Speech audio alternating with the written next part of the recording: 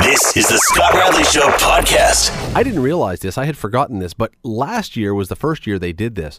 McMaster actually checked in their students. They brought their first-year students in for Frosh Week a week early. Frosh are already checked in at McMaster. They've already moved in because there's now a fall semester reading week.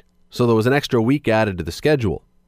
Anyway, why am I saying all this? Because I can tell you one guy who is really, I don't think, thrilled that the fall is back and Labor Day is back. Because, man, he has spent his entire summer, it seems, cavorting across North America and the world, traveling to parts all over the place. That would be Marvin Ryder of the DeGroote School of Business. You have had a well-traveled summer, sir. God bless you. Thank you for that. You have had a great summer getting around. I have. I managed to see the south of Spain and ducked across into Africa to see a little of Morocco, and then the last couple of weeks I have been in Palm Springs in California enjoying the desert. It is that's pretty good. You know what? I'll make notes on that one. How to spend my summer vacation better next time. Well, absolutely.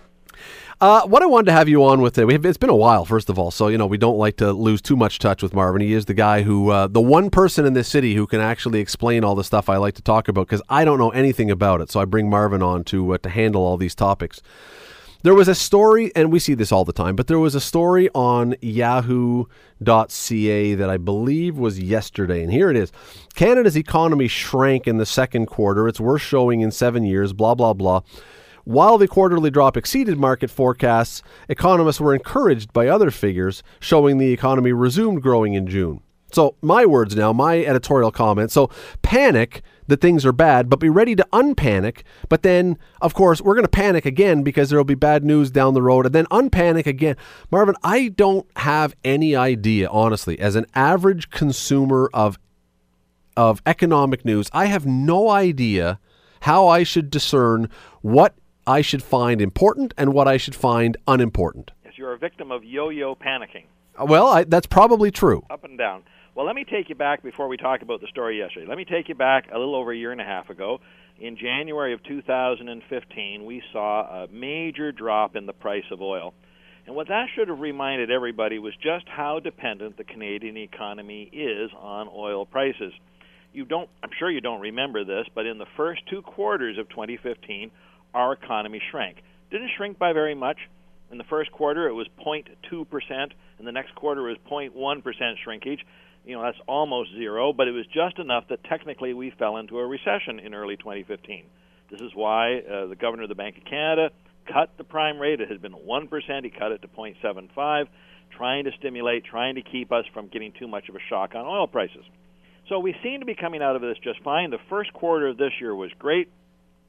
April, well, it was kind of a ho-hum month. The economy didn't grow, economy didn't shrink, but then we hit May. And the bottom fell out in May. Why? Because of a little thing called the Fort McMurray fire. All of the oil sands are around Fort McMurray, and there's 2 things that don't mix. That's oil and fire.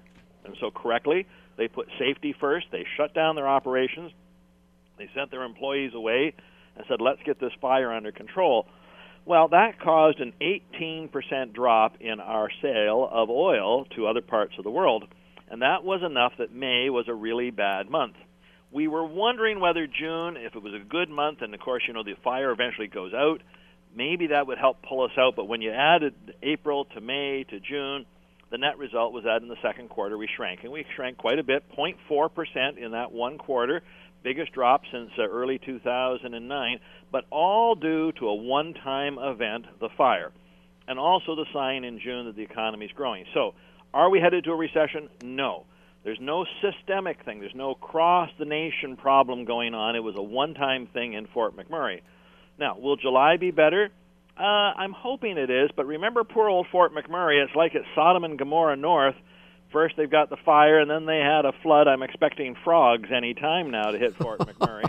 Yeah. And so, I think July might not be the best, but this month they're rebuilding. That's money that's pouring into the economy, creating jobs, because you've got to rebuild the houses, rebuild the infrastructure.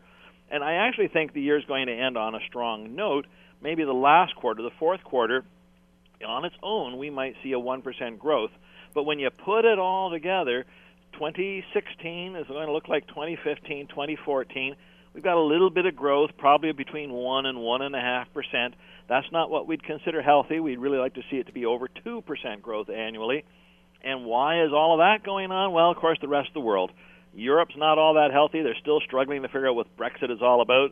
The United States takes one step forward and one step back thanks to these presidential elections. And then good old China, they're having their challenges. So the world's economy isn't strong, and then we had the fire, and that's why the second quarter was really a dismal quarter, but not going to continue because the fire's out. But as I said off the top, and everything you said, it's very illustrative of how these things happen, because again, we, the not necessarily hardcore economic news junkie, who I'm describing myself as, I want to know what's going on in the world, so I look online or I look in the paper, and again, you talk about the yo-yo, but it does seem to happen. As a society, we seem to react very strongly one way or the other. We don't seem to do very well at having a long view, most of us anyway. No, and the other problem is that Stats Canada, it was actually Stats Canada who released the report that Yahoo spoke about yesterday. It takes them 2 months. So we're here at the end of August, the first day of September. We don't know how July and August were. We're looking 2 months back in our rearview mirror. So we know the past is done. Then we try to predict where the future is going, but we see very hopeful signs. I'll give you a couple of examples. The low Canadian dollar, and you mentioned my traveling, and of course I've had to pay a little bit of a premium with that low Canadian dollar, but that is showing signs of strength in the production sector, and Ontario's economy did very well during that second quarter. Production stuff was up. We also see a lot of interest in Canadian services, of things like banking and what have you. Those numbers were up, but they weren't up enough to overcome the effect of the fire. Once you cancel out the fire into the third and fourth quarter, there are some signs that we're going to have some decent growth in the second half of the year. Also remember that any time now, it may have actually happened a week or two ago, those people with children got a nice check from the government. Some of that money will, of course, go into RESPs, into savings, but some of that money will get spent perhaps on back-to-school clothing or an iPad or a new computer for the kids. That kind of spending helps stimulate the economy as well. So we think as we head into the fall, we've got the big season of Christmas ahead of us. We're just finishing the back-to-school season. That there's just going to be enough positive news that we'll end the year on a good note. Not a great note, just a good note. Marvin, you've been at this, I don't want to say a long time, but you are a veteran at this. Yep. Have we always done this? Have we always, even before the internet, we had newspapers, we've had the radio, we've had TV. Have we always been sort of following the whims and getting excited about good news and down about bad news? Or is this something, because of the internet, because of the instant stuff, are we doing it way more now than we ever used to?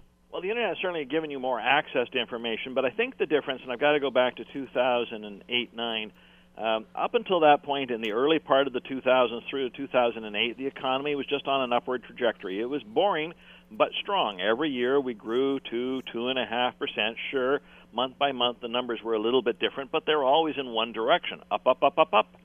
Back in 2008, just before the recession hit, the Canadian stock market, the Toronto Stock Exchange, crossed 15,000 points. Today, if you're to look in the paper, you see we're at 14.8. We haven't recovered after 8 years, and so for the last 7 years, people have been scanning the paper looking for good news. Is this damn recession over? Are we in full recovery mode? And unfortunately, my mission in life to tell you about these things is to say no.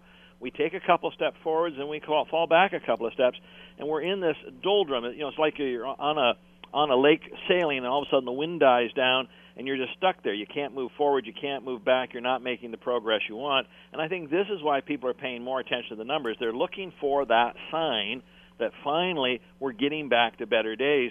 But I can't give you that sign. And to be candid, this year I don't think the prime interest rates are going to move. So, again, good news if you've got a mortgage. I don't think they're going to move in 2017. I think finally the economy may start chugging in 2018. So if you like this year, well, good news, 2017 is going to look like it. If you don't like this year, bad news, 2017 is going to look just like this. We're just stuck in these doldrums. So when you talk even back to the early 2000s when this was going on, or even before then, I understand that. When you go back further than that, were we in the 1950s coming home from work and picking up the newspaper and fretting over the economy like we do now, or in the 60s? Or again, is this much more of a recent phenomenon? Well, a couple of things on that front. We do go through a cycle. We do have good years and bad years. This is that economic cycle of troughs and valleys and peaks and mountains at the same time. It used to happen about every 10 years. So we had a recession in the early 1980s. We had a recession in the early 1990s, and then we didn't really have one in the early 2000s. It took till 2007. There was a 16-year gap. So many people under the age of 40 had never really personally experienced a recession. That last recession felt stronger to them.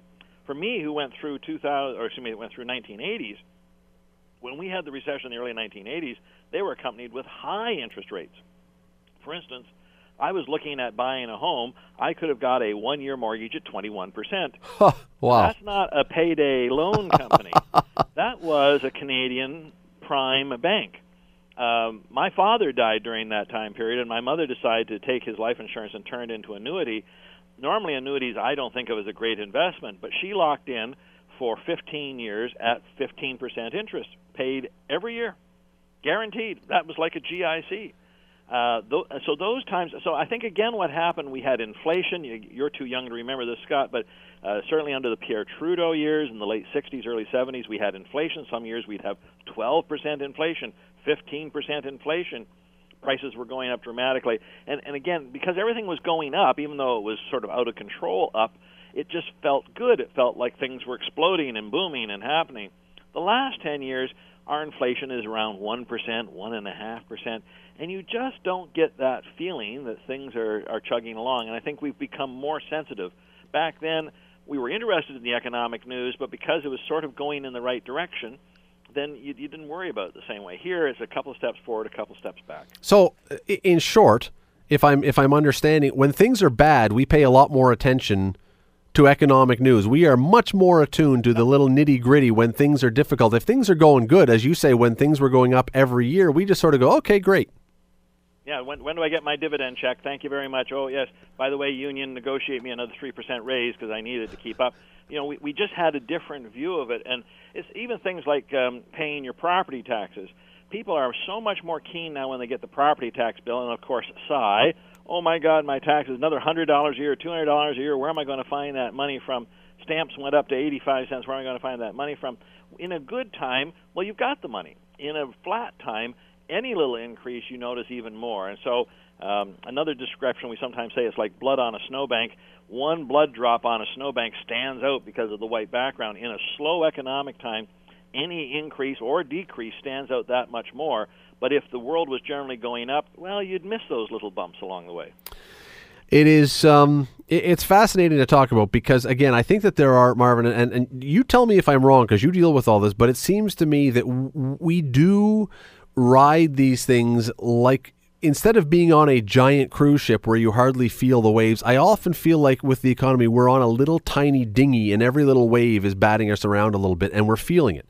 Well, there's certainly some of that for sure. And you know what? I don't think, quite frankly, and it doesn't strike me that is a really healthy way to be monitoring the economic news day after day after day, that every little blip that we live or die with. Because it is. I mean, we only got a minute here, but it does have to be a long-term vision, right? If you've got investments, if you've got something else, it has to be a long-term view. I like to talk about the sleeping value of an investment. So you should invest money in something that you can go to sleep, and in the morning you don't feel the need to rush to the paper and look at. Great idea. I can remember years ago my parents decided to invest in some mutual funds, and every morning my mother checked it, and if it went up a penny or down a penny, she was all verklempt about the whole thing. And I said, Mom, let's get you out of this. That's not worth it. Get into a guaranteed investment certificate. Well, I could earn more money. Yes, you could, but you can also lose money in the mutual fund. I don't think you've got the temperament to be in there. It's also during these kinds of times that people look for alternative investments, and that's why we've got the real estate market kind of doing the crazy things it is. Real estate prices in Vancouver up 15% year over year.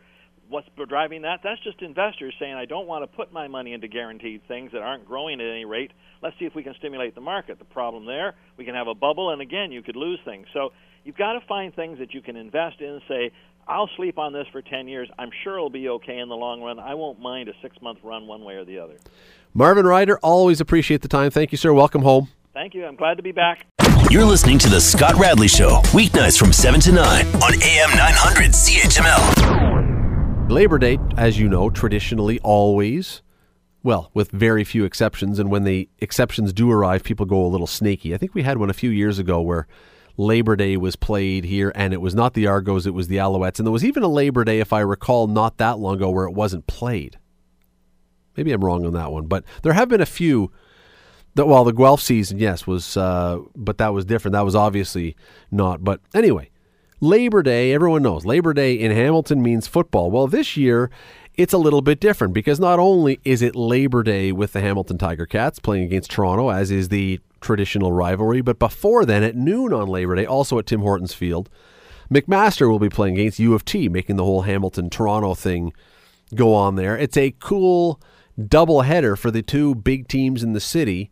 And joining me tonight, a guy who has played for both of them, a guy who knows them very well, a guy who's covered them since then, a guy who never actually seems to be able to carve himself away from either of his Hamilton teams. That would be Mike Morreale. Mike, how are you? Not bad, Scott. How you doing? I am doing just fine, thank you. So listen, you have worn the maroon, you have worn the black and gold, you know this city, you know this city's football culture. Is this a good thing to put these two teams together on one day for a doubleheader? I think it's a long time coming, quite frankly. I think the way that the community has come together, not only the football community, but now with the Bulldogs coming on board and the black and gold and all that stuff. I think it's a perfect match. It's a great opportunity for the Mac kids to get out on Tim Horton Field to have that sense of excitement, to have the a party in between. I think they've done a really good job. Why do you think it's taken? Because you said it's been a long time coming, and I agree with you 100%. Why has it taken so long? Do you think? You know what? I don't know. I don't know if the current Bob Young era, he needed time just to figure it out on his own. Maybe they didn't want to start joining forces. I don't know. Maybe there wasn't a relationship from the other side. But regardless, I think it's ended well. But yeah, there should have been much more connection in days past and in years past. I remember my time at Mac. There really wasn't that much of a connection. Other than Bernie Custis was there, and for a period of time in and out, and Al Bruno was my coach at the end of the year. But we didn't have any sort of relationship with the Cats. Did that change at all from, and now I don't think you were still, no, you weren't around still when, maybe you were when Greg Marshall came in. No, I was there in Hamilton, but not at McMaster. But I understand, but did that, when they hired Greg Marshall to come in and be the head coach of the Ticats, did that, from where you were sitting, did that create it, or did that forge any bonds, or did it still not really do anything back then?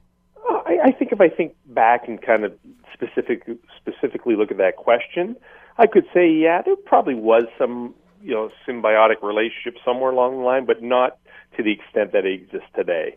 But Greg's relationship at Mac and with the Cats, he did really try and help merge the two a little bit. It just never worked itself out. Yeah, and I do wonder. I don't think it really has a huge amount to do with this, but I look at Steph Potasic there now as the offensive coordinator with the Ticats, and I wonder. I mean, I don't think that Steph Potasic being the offensive coordinator is the reason they're having the doubleheader, but it's another one of those connections that you look at and you say, yeah, these two programs seem to be a lot closer now. Yeah, I think there is. I think the way the league has started opening up, the quarterbacks going to different teams, and Hamilton being able to.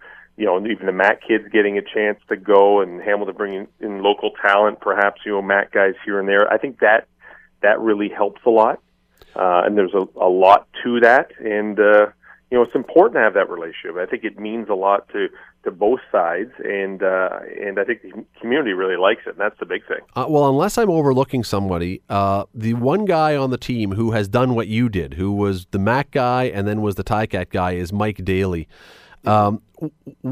You've been there. What is it like for a guy to basically move from one to the other? Is there any, when you go around the city, is there any sense that people put the two and two together and see you as a special kind of guy because you're Hamilton through and through somehow because you went to university here? Or is that looking too deeply into it?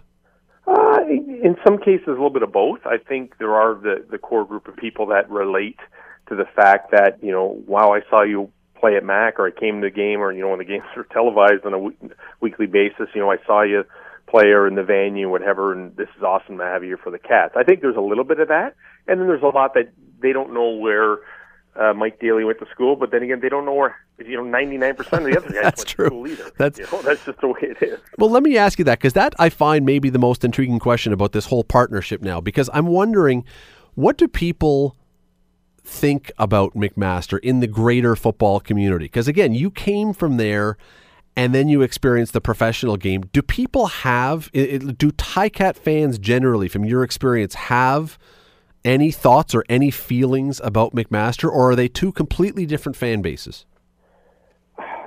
Again, there's a small group that really, was frustrated when they both used to play on Labor Day, and one at Mac and one at, either Win or what have you. So there is that group is like, they want to be at both events.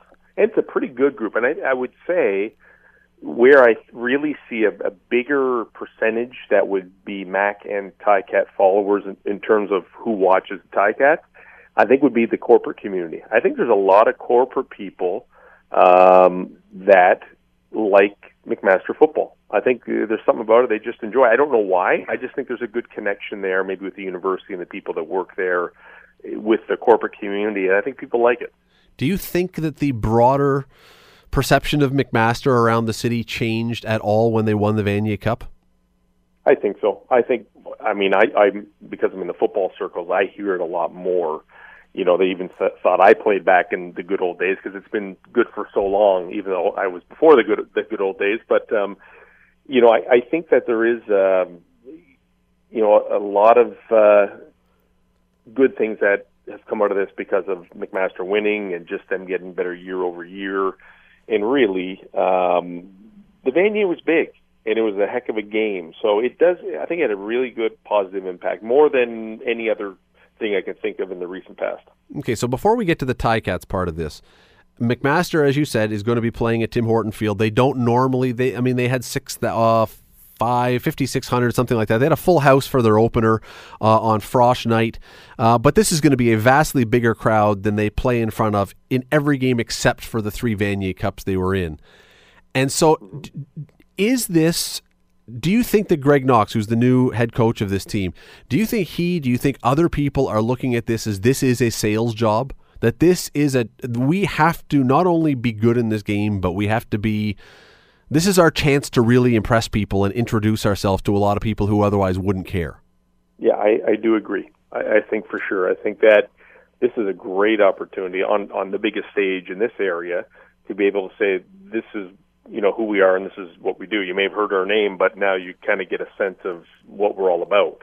And we're not just this school in Westdale. We know how to play football, and we're tough, and we're fast, and we're exciting. And I think everybody wants to be the next cool, shiny thing. And Mac football is cool and shiny. I mean, it really is. Just not a lot of people know about it. So if you are Greg Knox, and U of T is not a powerhouse in Ontario football, and McMaster last week against a good Carleton team put up 40 points. If you're Greg Knox and at halftime you've got 40 points on the board, are you playing cautiously and taking out your quarterback, or are you saying, forget that, this is our sales job, we're going for 80? I think the quarterback stays in, and it's got less to do with sales and more to do with, listen, as much work as we can get them, let's do it, because we got young guys on the O-line, and we want to be able to keep them in and work it. But is it part sales? Of course. You want your best people on the field. You want to put your best product on the field. Are you going to pour it on, in other words? I think you pour it on. And I think for Greg Knox, this is a chance for him to shine too, right? In front of a bigger crowd, in front of a more professional crowd, not in the mean sense, but a more, professional fan base. Then, I think it's his time to do some flash and dash too. All right, so you were a Mac guy. You went on to play for the Ticats. First of all, what is, for people who, maybe it's an obvious answer, Mike, but what's the big difference in the life of a football player who is playing for McMaster versus playing for the Ticats? Oh, completely different. When you're a Mac, you're a student athlete, so you are fitting in your schedule, your game, your practice, your meetings amongst classes and tests and studies, and you're at school first and you play football second. When you're a professional football player, that's your job. And it is the day in the life is much different. It's much more regimented. It's not long. I mean, it wasn't, 4.5 hour day is not a long day. It's, for the players, it's a blessing. But, your life is different. It's regimented. It's not you being told to show up here and there. You have to show up, or else you don't have a job, and you have to perform, or else you don't have a job. So the fact that it was in the city, in terms of fan bases, that was different too. I was on a losing team at Mac. We didn't get a ton of fans. And then you go up to the professional level, and now everybody cares. And you're in the same city. You've just driven 6 kilometers down the road. So that's very interesting. And so when that's the case, because again, McMaster, you're losing, but okay, mom and dad were there, and some other people, and you're upset that you lost. But now, as you say, you go to Iverwin Stadium, you lose in front of 30,000 people. How does that play during your week as a pro? How is the difference? It's people care. I mean, besides, if you're a university football player, we're using Mac as an example, but we're talking about Hamilton. I mean, and you lose a football game, you're probably going to feel crummy around campus. And I know I felt crummy at home, and when you went out on the bar, you felt kind of depressed because you're the football team and you lost. And you're going out to the club and you're thinking, but you're supposed to be the big bad football team and win everything. So, and that's the one thing on that side. And then on the flip side, fans in Hamilton are tough. So if things go wrong, they're going to tell you. And they're not only going to tell you at the game, but they're going to tell you at the mall and walking down the street. And it's a constant reminder. The media is going to write about it, and it's not going to get swept away. It's bad enough as a player you watch video in front of your teammates so they see when you do something wrong. That's disheartening enough, and now everyone knows. You didn't ever experience fans getting on you around here, did you? Oh, I think you wrote a few articles about that, Scott. It's been a long time now, Mike. I'm just trying to refresh my memory. Yes. I had a few. We didn't talk about the other team I played for in the Labor Day matchup too. So that's probably why I got booed and hissed. But I was leaving that out so people would think fondly of you as we had this chat tonight. Yeah, you know what? I still wouldn't change that for anything, merely because that showed that they cared. If they didn't care, it wouldn't have mattered if I left, right? So I took it as it meant a lot to me, and it was also a tough time, and that was the difference between having a bad outing at Mac or having a bad outing in front of the whole community when you're expected to not have one, right? All right, so the Ticats, Iverwin held 30,000, give or take. Tim Hortons Field is now in the 25,000 range. It's going to be full. People are going to be. It's been full consistently, basically, since they moved into the stadium. Your opinion as a guy who played there, do people care about the Ticats generally, period? Or do people care about a winning team and they will go if the team is winning? But you know what? If we start having a losing team, which doesn't seem like it's on the horizon, we'll be back down to 15,000 or something. Are times different now, do you think? I think you're in the entertainment business, number one. So if you're entertaining, you're always going to get your core set of fans. And I think the core set of fans here in Hamilton are large. But you're also going to get fair weather fans that want to hop on board because the Ticats are now the cool thing. And let me tell you, from my vantage point at the games over the last few years, the Ticats are cool. Like, a bunch of girls will roll up in a limo and hang out and party and then go out later at night, whereas you never saw young women ever win too often in the bellows of whatever. So it's become the cool place. Maybe you just didn't notice, Mike. Maybe you just didn't have your eyes open for attractive young women around Iverwin. On the field, so I had no idea. I'm just guessing. But I feel like it's kind of hip and cool, and people are talking about it. And I think if they continue to be entertaining, then the fans will be there. But you have to win. There's no doubt about it. But I think it's smaller, fair weather fans than you would think, but it's a tough city. So they'll show up just to tell you, make sure that you hear it from them firsthand. Let me ask you one thing before we let you go. McMaster, again, your alma mater, has been a team that's been in contention for a number of years. Ticats, obviously, your team, your alma mater, been in contention for a number of years. Which one would mean more to win a championship to you? Which one would get you more excited if they won a championship? Oh, it's Hamilton. It's the Cats, and I think because, the majority of my playing career was there on that field, I feel like I'm still with them. And there were years, and Scott, you would know right after, Hitch and I going, that it was tough to watch. But I get a renewed interest and I enjoy it, and I'm genuinely happy. So when and if and should they win, I'll be more than overjoyed. With Mac wins, I've seen them win in Vancouver as part of the broadcast team. You were there, that's right. So it was like I've never been so excited in my life.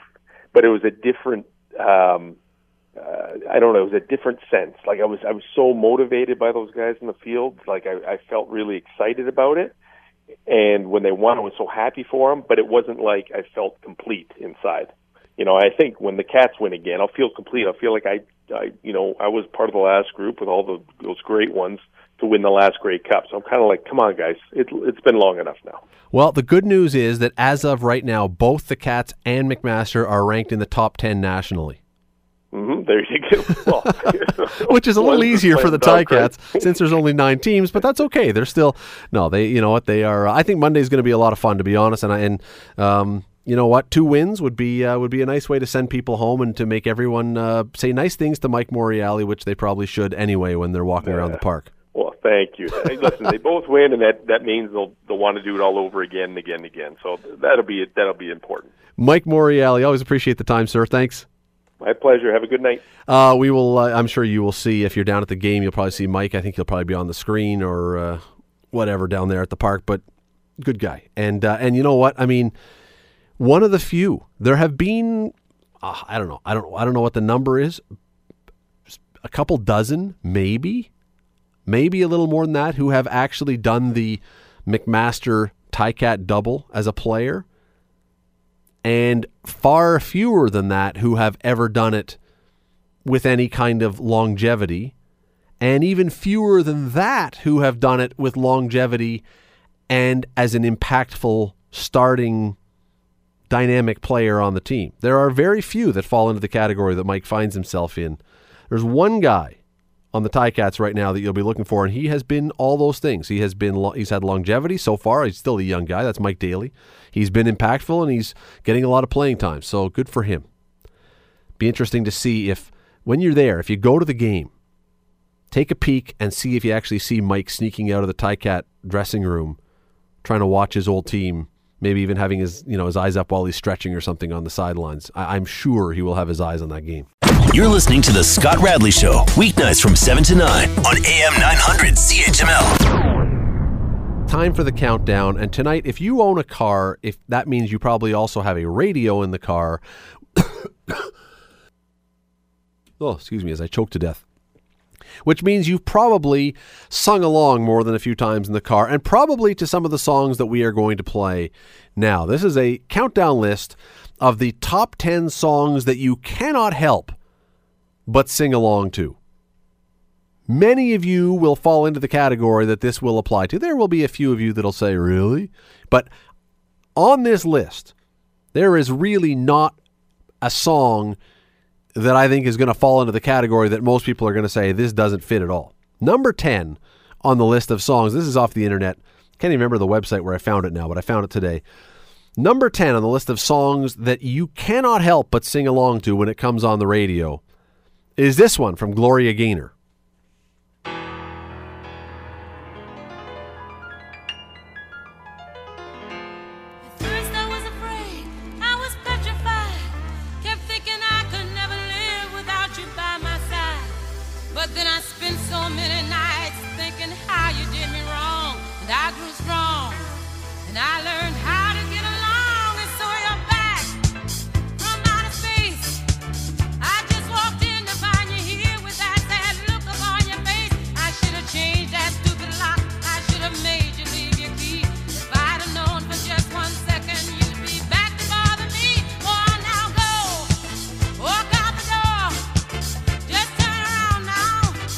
You're not welcome anymore. Weren't you the one who tried to hurt me with goodbye?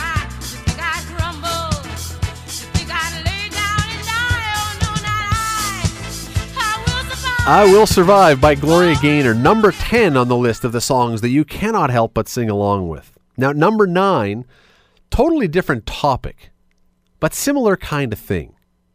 We're talking about, well, that one was about a woman who's dealing with, her idiot boyfriend / husband / whatever. This one is also about a woman, but it's a little bit more upbeat. I mean, it really is. It's maybe the most upbeat song that anyone has ever written that will fall onto this category. It's from a little band that once upon a time made a few albums. They were called ABBA. The song sounds like this.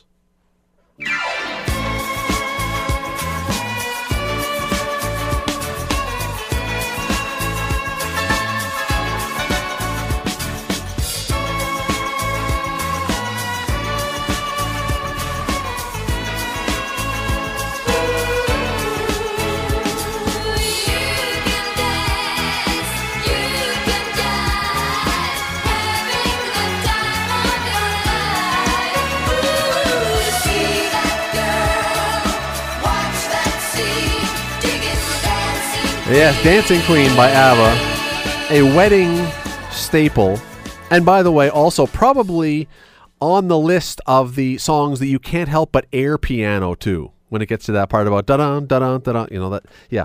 There are certain songs that you have to air drum to. Maybe we can do that list one other time. That one's an air piano song you can't get away with. Number 8 on the list.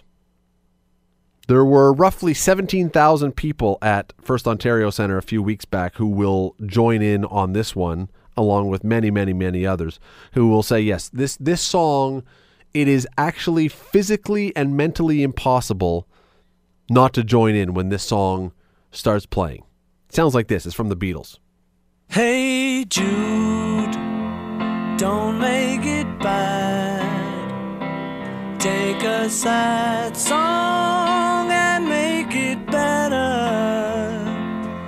Remember to let her into your heart. Then you can start to make it better. Hey Jude, don't be afraid.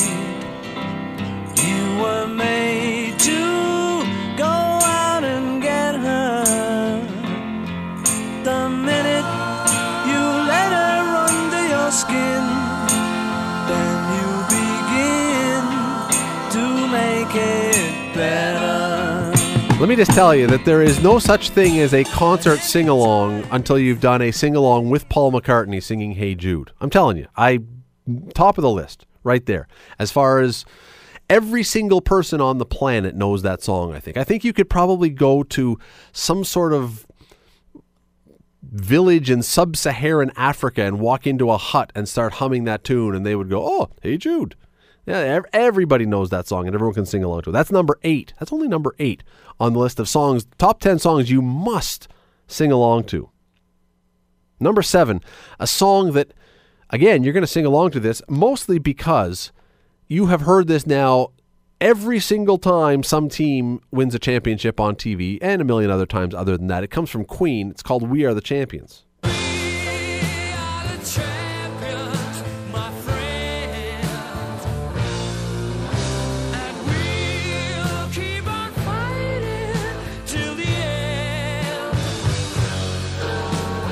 We are the champions, we are the champions.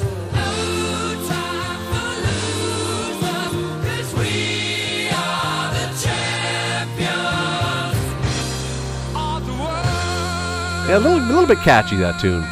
Little catchy.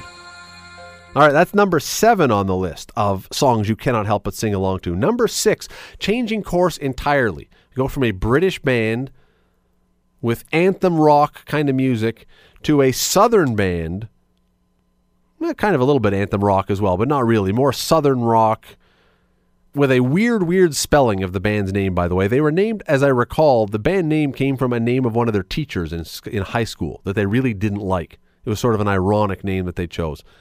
The band, weirdly spelled, is Leonard Skinnard.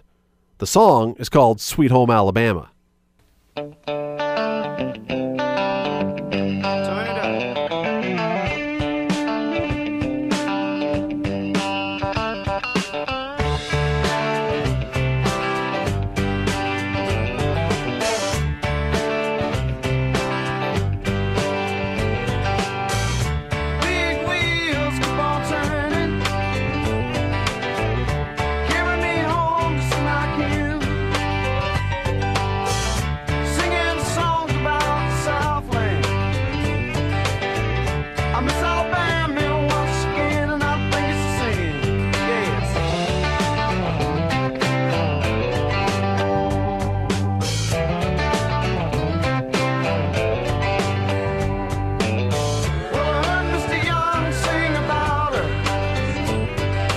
Sweet Home Alabama by Leonard Skinner, number 6 on the list.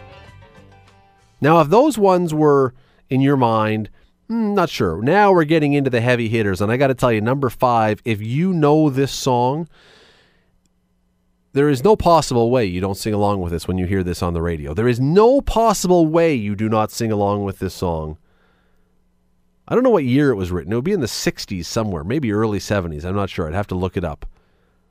But it's by a guy named Don McLean, who I don't think wrote another song that ever hit the charts in a big, big way. But American Pie was his offering. We were singing bye, bye, Miss American Pie. Drove my Chevy to the levee, but the levee was dry. Them good old boys were drinking whiskey and rye and singing, this'll be the day that I die. This'll be the day that I die. Helter-skelter in the summer swelter, the birds flew off with a fallout shelter. 8 miles high and falling fast. It landed foul on the grass. The players tried for a forward pass with the jester on the sidelines in a cast. Don McLean with American Pie, one of the all-time classic songs. It's like 7 minutes long, and you can sing along with the whole thing. Number 4 takes us up about 40 years from there. Maybe 50 years from there, I don't know. But if you are a fan of 90s, 80s, 90s into 2000s, originally kind of hair metal, but then became more respectable, now a really well thought of band that is still doing the touring thing, as well as being an actor, the lead singer. This song probably resonates with you from Bon Jovi.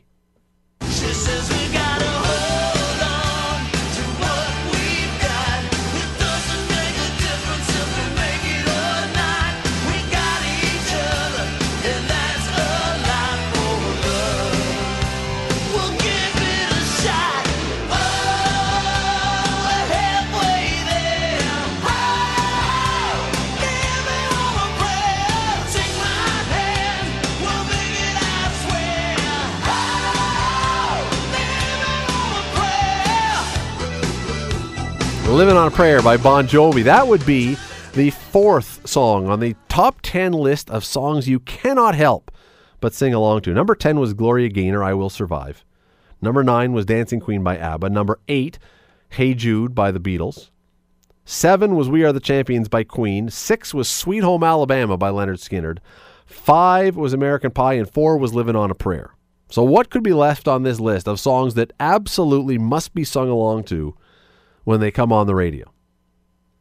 Well, number 3 was a song that was recorded quite a few years ago, and then all of a sudden, bam, back on the charts. And it is now one of those songs that everybody knows because it has been played nonstop for, I don't know, the last 4 or 5 years at least.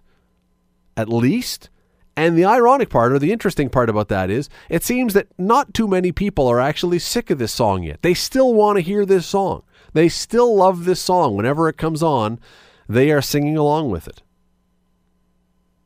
The lead singer of the band is long gone. He's been replaced by a guy from the Philippines who sounds exactly like him. The band is called Journey. The song is called Don't Stop Believin'.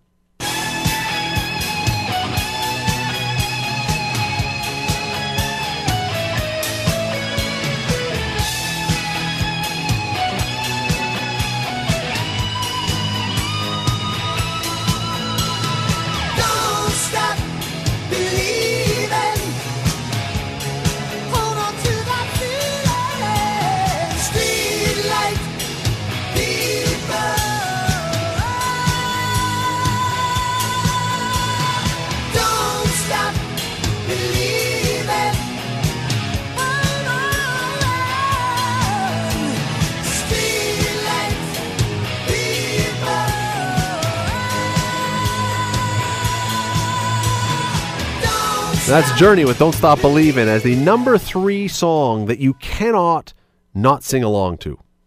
Which brings us to our top 2. By the way, have you thought of one that should be in here? Have we hit that one yet? All right. Number 2, we go back to a band we've already played once.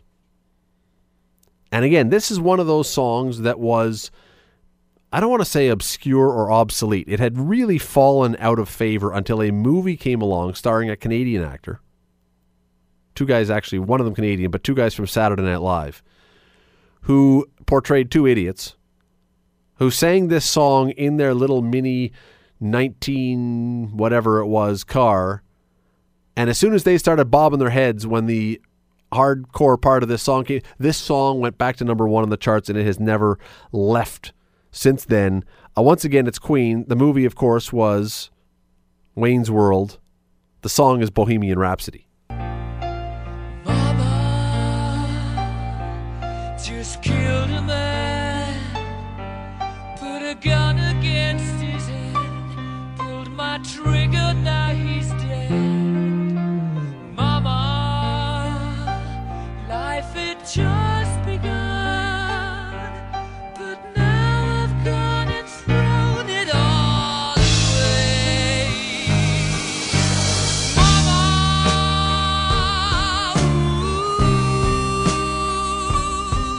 didn't mean to make you cry. If I'm not back again this time tomorrow, carry on, as if nothing really matters. And on it goes with you singing along every word of that song. So that is number 2 on the list of top 10 songs you cannot help but sing along to, which brings us to number 1. A little bit older, back from the 70s, I think. This song involves sequins. It involves the Boston Red Sox. It involves, yeah, it does. They actually sing this song at every Boston Red Sox game. Right, but I mean, the song itself doesn't involve No, the but I'm Boston just Red saying Sox. that The Red Sox involve well, this song. The song doesn't include sequins either, but he wears it when he sings it. He wears sequins all the time. He's flashy up on stage. He's got the flashy stuff going on. I also would like to say this song is related to one of my favorite moments that I've experienced in this town, which was at the outdoor game between the Leafs alumni and the Montreal Canadiens alumni, where one of them got up on stage and we, as a stadium, sang along to this. Indeed, he did. Indeed, it was a great moment. There was snowflakes falling. There was a guy. Magical. There was a hockey player with a guitar. All the players on the bench were swaying back and forth. The people in the crowd who were not frozen to their seats were singing along with this. The singer, the sequin-clad singer, of course, being Neil Diamond. The song, predictably, Sweet Caroline. Hand, touching hands, reaching out,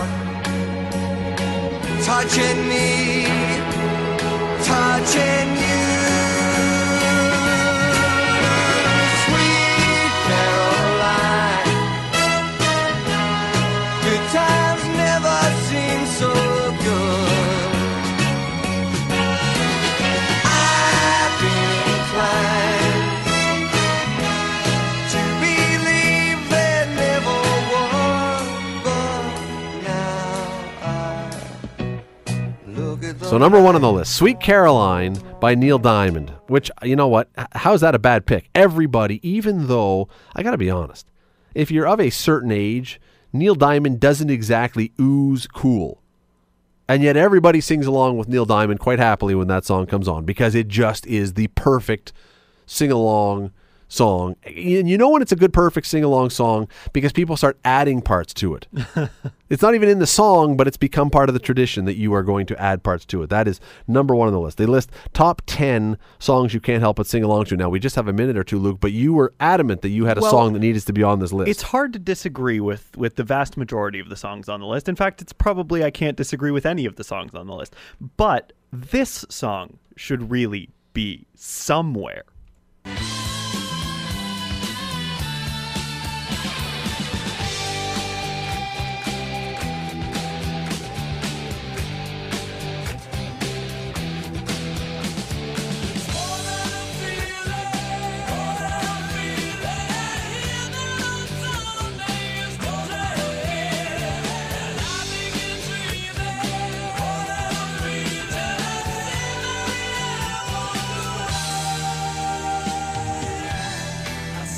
This is, of course, by Boston, More Than a Feeling.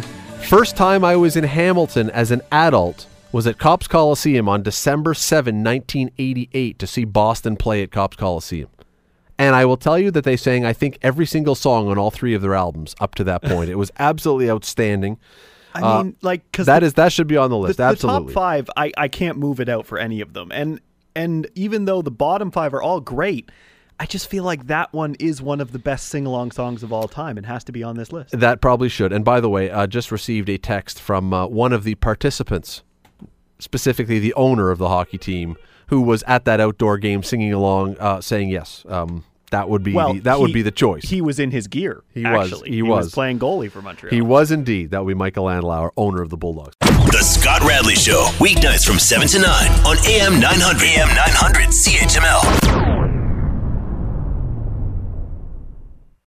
Canada may be known for its landscapes and friendly people, but beneath the surface lies a darker side of crime, history, and the paranormal. Since 2017, the award-winning Dark Poutine podcast has explored the shadowy corners of the Great White North and beyond, delivering chilling tales from a uniquely Canadian perspective. Hosted by Mike Brown and Matthew Stockton with over 300 episodes and fresh releases every Monday, Dark Poutine is your weekly ticket to the creepier side of Canada. Listen to Dark Poutine on Apple, Spotify, Amazon Music, or wherever you get your podcasts.